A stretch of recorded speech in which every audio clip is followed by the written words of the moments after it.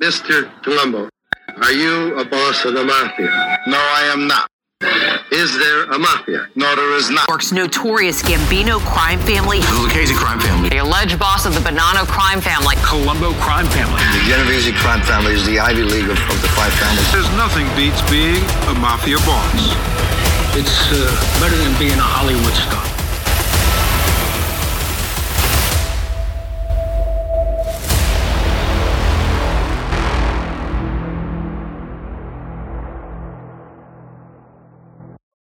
You are listening to This Day in the Mob, your only daily Mafia history podcast, bringing you the biggest events in the mob from this very day in history.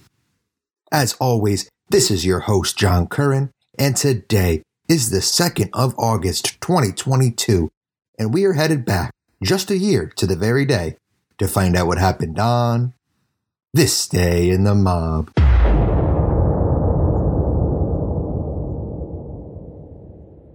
Glick operated as the legitimate frontman, being hailed by Las Vegas civic leaders as the boy wonder of gaming. Frank Lefty Rosenthal, a former bookmaker and basketball fixer, appeared to the public as Glick's second-in-command. I serve at Mr. Glick's pleasure. And could you describe Mr. Glick's pleasure? You don't have enough time. That's a good answer. We don't have enough time for that. We see you growing more with the with Argent Corporation, taking a higher position possibly. That's a question for Mr. Glick. Mr. Rosenthal's in as high a position as you can have now. In more ways than one, Rosenthal reported not to Glick, but directly to the Chicago mob bosses who were Glick's silent partners. Author Nicholas Pileggi's classic book Casino and Marty Scorsese's subsequent movie of the same name quickly went down as one of the best mob movies of all time. This is a true story of the Mafia's influence and involvement in the casino gaming industry in Nevada. The star-studded cast and gripping plot dominated the screen. Actress Sharon Stone played Ginger, portraying the Vegas party girl Jerry McGee. Her husband in the film, Sam Ace Rothstein, was played by Robert De Niro, who in real life was Lefty Rosenthal, the opulent dresser who ran the casino for the Chicago outfit. Joe Pesci played Nicky Santora, the character based on the homicidal maniac, Chicago and Las Vegas mobster Tony Spilotro. It also starred Don Rickles, Frank Vincent, James Woods, and so many more. One of the small but key characters in the film was that of Philip Green. Green was a real estate developer and on paper a squeaky clean businessman being used as the mob's frontman for their Las Vegas skimming operation. But that man, in real life, passed away on this day, August 2nd, 2021, just a year ago. His name was Alan Glick, a Vietnam War vet, real estate developer tycoon, and owner, at least on paper, of 4 Las Vegas casinos secretly controlled by the Mafia. The 79-year-old Glick finally succumbed to a long battle with cancer at his home in San Diego. Alan Glick was originally from Pittsburgh, Pennsylvania, and would go on to study law at the Ohio State University, eventually getting his law license in 1967. However, he wouldn't get the chance to use it right away as he joined the United States Army, eventually reaching the rank of Captain of Special Operations. The young and highly educated Pittsburgh native would bring home a Bronze Star and numerous medals and commendations for his heroic acts in search and rescue missions in the Vietnam War. After leaving the Army, a highly decorated hero, Glick headed west to California to begin working for the Saratoga Real Estate Development Corporation. But not long after arriving in California, Glick saw the boom times that were happening in Las Vegas, Nevada. The well-educated and highly ambitious Alan Glick decided to invest using his newly formed Argent Corporation. The name Argent was formed by taking Glick's initials and combining them with the word enterprise. Glick would take a $2.3 million loan from his real estate employer, and he bought himself the controlling interest of the Hacienda Hotel and Casino and never looked back. Glick's mind was soon opened to a whole new world of expansion possibilities as well as unforeseen danger when he was introduced to Jimmy Hoffa's Teamster Union asset manager. The controller of one of the Teamster pension funds, which was one of the largest in the country, met with Alan Glick and a Meyer Lansky associate by the name of Ed Bucheri to discuss the purchasing of a hotel casino in Lake Tahoe. And although those plans fell through, Glick now had the contacts and relationships with the type of people who could help him fund and expand his casino interests. He also got his first taste of the outside criminal influence involved in the Las Vegas casino industry. Oddly enough, Alan Glick went to college with Joseph Balistrieri, the son of the most powerful mob boss in Milwaukee, Wisconsin, and one of the most powerful dons in the entire Midwest, Frank Balistrieri. Through his connection with Joe Balistrieri, Alan Glick met with his father Frank, and they worked out a sweetheart deal. Alan Glick was allowed to take control of the Stardust and Fremont casinos, and Frank's sons were allowed to invest in the Argent Corporation for only $25,000. Now, having a solid working relationship with the mob boss Balistrieri, he was introduced to the Kansas City Mafia don Nick Savella. And through them, Glick met with the Chicago and Cleveland mob bosses, and their influence was able to grant him a massive $62 million loan from the Teamsters Pension Fund in order to purchase the Stardust and Fremont hotels and casinos. After another $2 million loan from a California businesswoman named Tamara Rand, Glick bought a fourth hotel and casino called the Marina. This made Glick the second largest casino mogul in Nevada, other than the billionaire recluse Howard Hughes.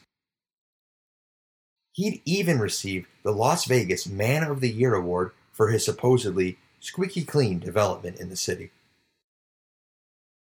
At a press conference, Glick announced that Lefty Rosenthal would be his executive consultant for his casinos. Frank Lefty Rosenthal, who was the character Sam Ace Rothstein in the movie Casino, was a plant by the Chicago and Midwest Mafia families to oversee their interests in the casinos.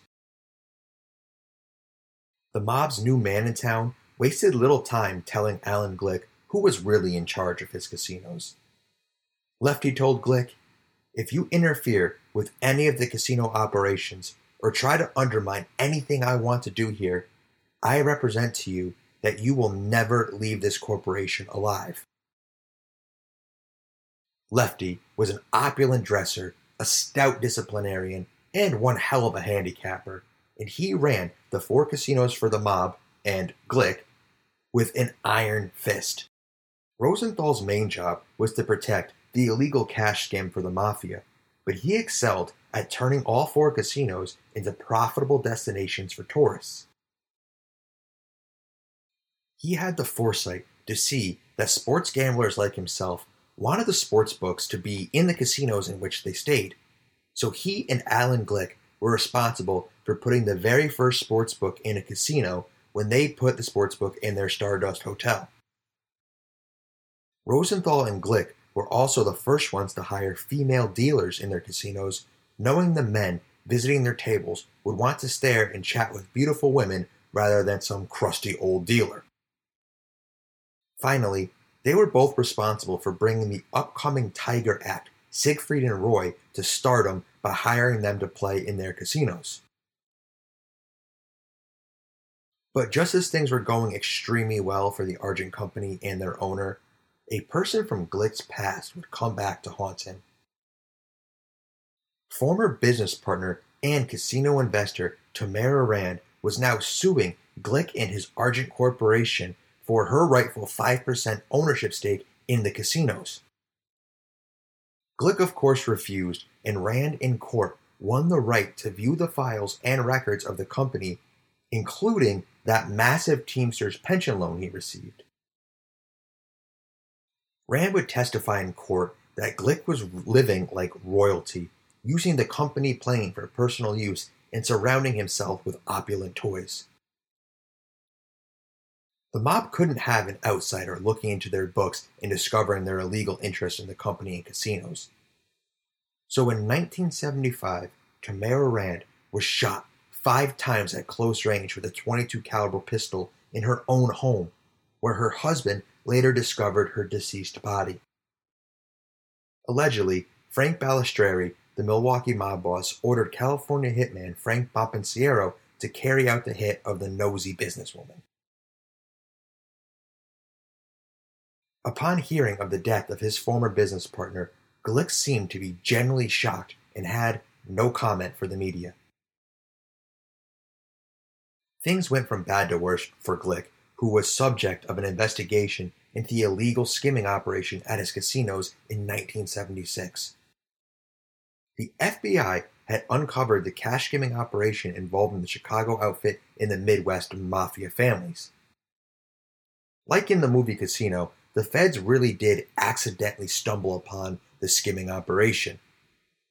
They were listening in on a bug on Kansas City Mafia underboss Carl DeLuna's conversations at his Villa Capri pizzeria and restaurant regarding another case when the Gabby gangsters started talking about the Las Vegas skim.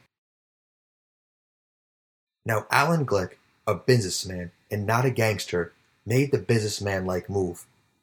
He fired Lefty, the Mafia's man in his company, and cooperated with the federal government in a feeble attempt to save his own skin and his company and casinos. At the time, Glick still owed the Teamsters Pension Fund over $90 million from not only the initial loan, but from other improvement loans as well. He told the feds that Kansas City Mafia boss Nick Savella threatened to kill Glick's sons if he didn't sell the Argent Company. The American Mafia does not go after families and supposedly doesn't kill women or children. We can see that the mob so badly wanted to keep their biggest racket going that they would resort to breaking their own rules by killing a woman, Tamara Rand, and threatening Glick's innocent children. The feds then sent over 50 agents with 83 search warrants and subpoenas to perform simultaneous raids at the casinos and Argent offices to gather records. Glick would go on to testify against the Mafia, but maintained that he had zero idea they were skimming from his casinos. And, whether you believe him or not, the feds did not charge him with any criminal wrongdoing.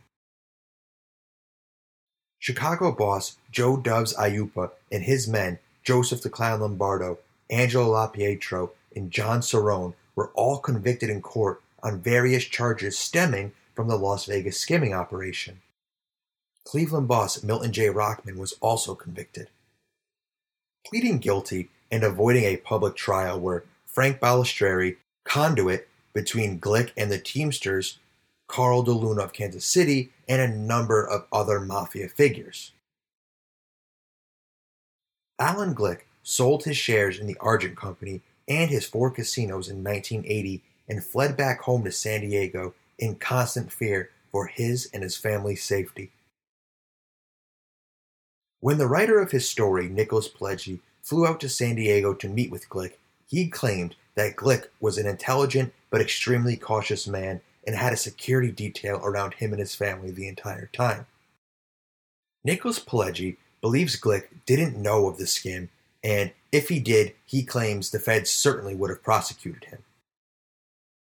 Apparently Pileggi, one of the greatest Mafia writers of all time, isn't aware of the types of no prosecution and immunity deals the feds have given criminals far, far worse than Alan Glick for testifying against the Mafia. Glick knew the score. He knew the type of people he was in bed with. He met with Mafia bosses from 4 different states. He met with Meyer Lansky's money man. He was directly threatened by Frank Lefty Rosenthal, the mob-connected casino consigliere.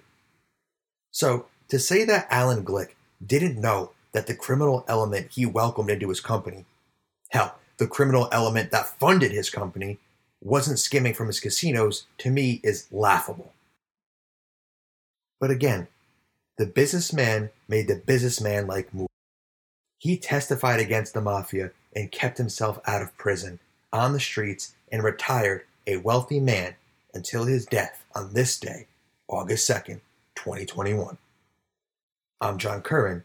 Thank you for listening. As always, please subscribe to and review our show to help us grow. Follow us on all social media at This Day in the Mob to see pictures of all of our subjects. But most importantly, tune in tomorrow, August 3rd, to find out what happened on that day in the mob.